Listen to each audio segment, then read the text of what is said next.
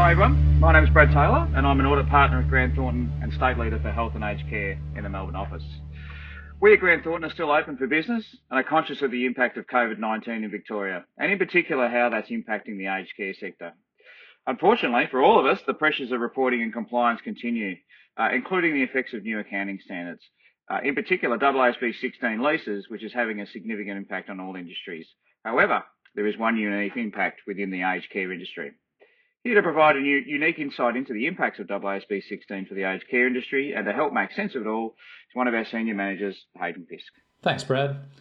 Hello, listeners, and welcome to the first of a new series of aged care podcasts by Grant Thornton. My name is Hayden Fisk, and I'm a senior manager with a dedicated focus on the health and aged care sector. Let's jump straight into it. For most of us, the new leasing standard, AASB16, is kicking in right now for 30 June 2020 year end and is filling our lives with complicated net present value calculations. However, did you know that this new standard also has an impact on accounting for your RADs? I can imagine the eyebrows raising already, so here is the logic and the effect of AASB16 on RADs. We'll start off by defining some of the key pieces of the puzzle. When a resident enters your facility, they sign a contract to pay a Refundable Accommodation Deposit, RAD, or elect to pay a Daily Accommodation Payment, DAP, for a room. A RAD is essentially an interest-free loan from the resident to yourselves, which is refundable in full upon departure. A room is an asset that the resident has the right to enjoy and, in accounting speak, control the economic benefits associated with those rights. As you are essentially getting an interest-free loan, AASB16 requires that you need to recognise the fair value of the interest that you are theoretically not being charged for the RAD.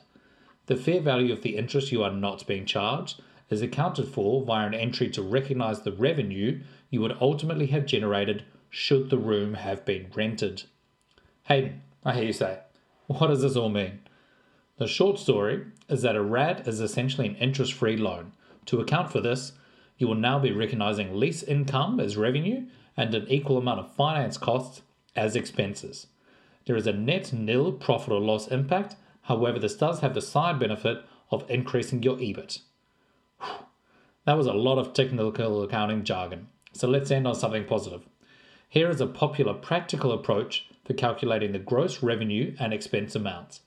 This approach involves completing a monthly calculation based on your RAD balance in conjunction with the maximum permissible interest rate, MPIR.